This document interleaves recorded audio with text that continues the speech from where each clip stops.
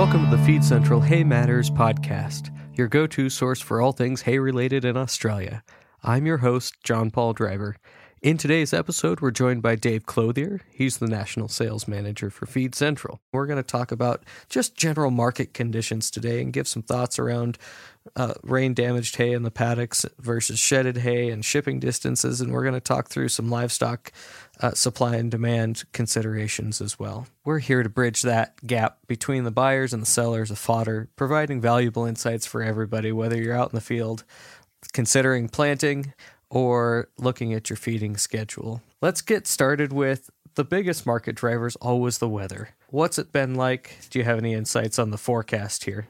Since really the start of December right through to now, there's been above average rainfall for the majority of the summer, right up and down the eastern seaboard from the south to the north. Obviously, some people miss out on those bigger falls, but largely everyone's received above average rain, and it is set to continue for the foreseeable future. And how is that playing through in the market? Well, increased rainfall obviously has a cause and effect on available pastures and pasture growth. So while the forecast for El Niño back in the spring, people were unloading livestock, that's now flipped on its head.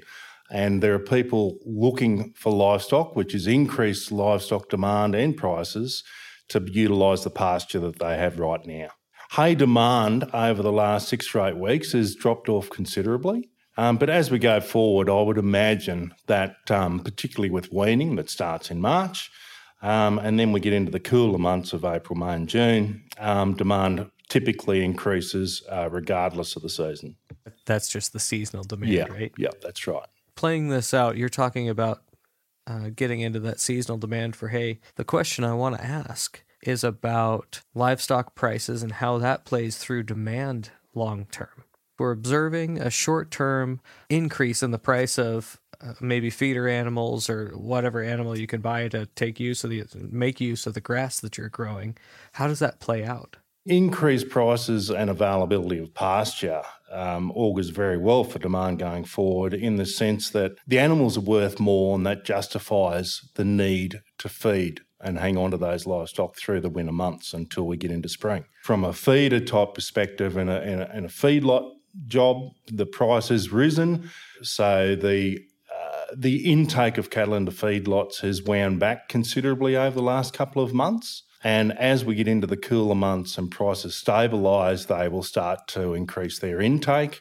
And given the overall expansion in the feedlot sector, allowing for them to feed more numbers, that will also have a considerable effect on hay and straw demand going forward. You have available pasture right now that's going to bolster the number of animals that maybe aren't getting hay right now, but at some point in the future, they do have to go to a feedlot. Yeah, that's right. And while demand is pretty tight at the moment, as it starts to cool down, we're over the hump of the hottest part of the summer's just about over. Graziers will start to look at, putting quality hay in their sheds for the winter, considering new season's a long, long way away. In October, the quality hay will continue to be in demand through that period. And let's split up available hay supplies right now. We know we have a fair supply, and correct me if I'm wrong, my interpretation is there's a fair supply of high-quality hay available for trade on the market. And then there's also a pile of not-so-nice hay sitting out there that has been rain damaged. How do producers navigate through those two types of inventory right now? Well, because it's been such a widespread event right up and down the eastern seaboard, I would suggest the majority of graziers are very aware that paddock stacked hay is not an option for them. They want continuity and consistency. They're more informed than they've ever been. They're after specifics. And they're willing to pay for quality hay. So right now, there's probably 25 to 30% of hay that is paddock stacked and has been compromised in one form or another, which takes away the opportunity for those negotiations, albeit they still might happen locally over the fence type thing with neighbours, and where they can sort through it and pick the right product. But when we're travelling hay considerable distance with the cost of freight these days, they want to maximise their returns, so they're buying quality hay and they're seeking advice from us to make sure that we find the right product to match their needs. That makes perfect sense. I love the way that you say grazier. That's not a word that we use here in the States, but I certainly understand the meaning here. Whether you're a grazier or a feedlot operator, you're paying close attention to the quality of the hay. And what are some of the big things to be looking for? Well, when we've got the cooler months ahead and pastures, depending on how hard our winter is going to be, and pastures get affected by frost, the big ones really are protein and energy, because that's what the pastures are lacking, and that's what they're wanting to put in their sheds for winter. And as we go through weaning, when we get into that weaning stage, which is the first step, the really big one on that one is obviously aroma and colour to draw cattle to the feed and to educate them from day one to come to feed. That transition from nursing and grazing to that dry forage product. That's right. Are hay prices headed north or headed south? I mean, we're talking pick a nice 8x4x3 oaten hay. What's your crystal ball showing? Rightio. Well, in the south, like the export market is certainly holding up that cereal hay job with the oaten hay. There's a few factors in play, and one of them is that the better quality hay is getting further away from where the larger cattle population is in Australia, that being in the north. So quality shedded hay is largely unavailable anywhere north of about Dubbo, which is in central New South Wales.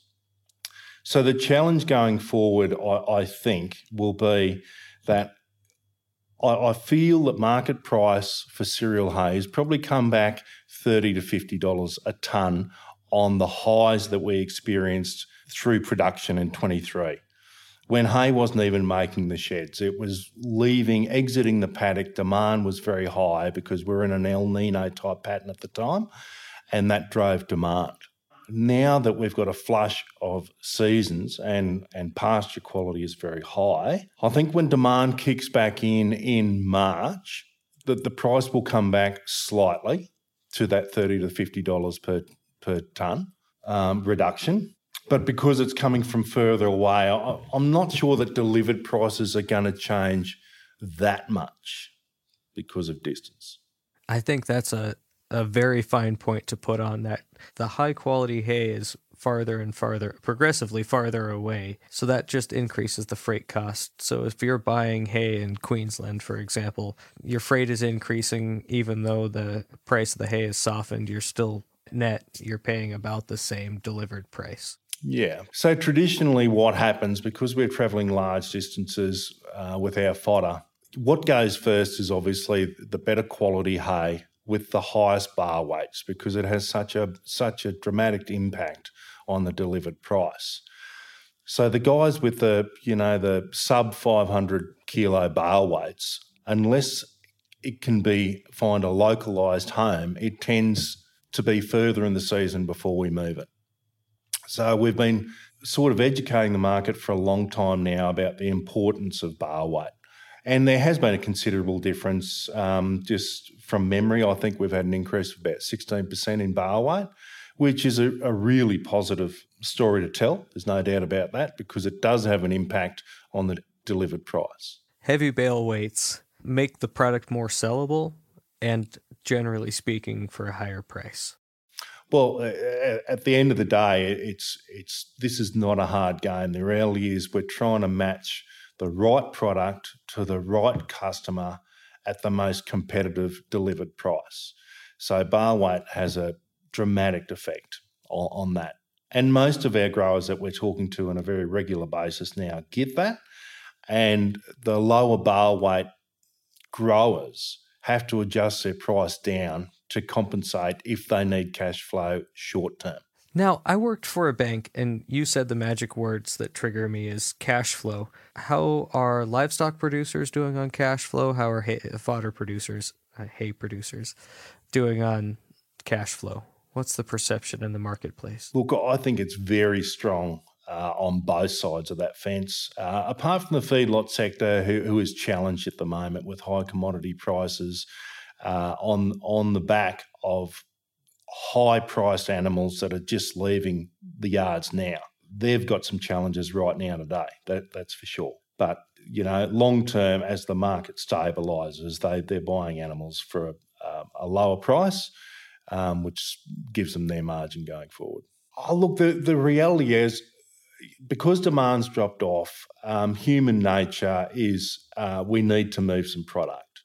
So that will help or drive the market price one way or another. And I think it will go down slightly.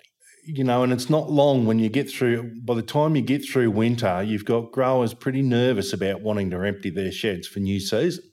So that all plays into it. As soon as it gets cold, people are wanting to move hay and demand is increasing. So I would expect large volumes to be moved, once we get into the cooler months. That almost sounds like advice to me. That maybe the expectation is right now, a realistic expectation for a fodder grower is that you're just not going to move that much volume right now. But to put some emphasis on marketing in the coming months to get that hay down the road. Yeah, and there's been a big lesson for the industry in this summer we've just had in the amount of hay that's been compromised that is outside sheds. And I think growers are very, very aware of that. So I think there'll be a push to empty the sheds a little bit quicker than there has been in the past to ensure that they can put new season hay and fill the sheds again. Oh, that's a really important point. I hadn't considered that if a grower had a shed full of hay from 2022, some rained on off-grade stuff that hung over from the previous year, and they stacked their nice new hay outside and it got ruined, they were going to be sensitive to that. Yeah, probably more sensitive than in past years because it's been such a widespread event. I think it's going to be remembered for a long time. That's a really important take, and certainly it sounds like everyone's in the same boat. Well, people have long memories about these sorts of events. And what we've chosen to do in this paddock type space is to leave it to the growers to organise those sales themselves independently under their own steam, because we just can't afford to compromise the outcome for all parties on hay that may have been damaged or been compromised since the initial test was done. You can't expect to put rained-on hay on a truck and cart it 500 or 1,000 kilometers and have somebody on the other end be happy about that. That's exactly right, yes. Yep. Feed Central is actively doing something about this, right? In your role at Feed Central, how do you help growers and buyers meet their needs right now under these conditions? We've expressed that demand is low, but the company is investing in infrastructure and people and so forth. So what are we doing now? Right now today, I wonder whether we should make some sort of a statement. And that being, we've got our people on the road with key growers and key buyers to help understand their needs going forward in our downtime. Dave, thank you very much for your thoughts today. Again, I've been joined by Dave Clothier, the National Sales Manager at Feed Central. Really valuable insights around the condition of the crop, some expectations around demand, talking about the livestock sector. It's just been a fantastic discussion. This podcast is proudly presented by Feed Central. Stay tuned for upcoming episodes. We'll continue sharing and learning more together.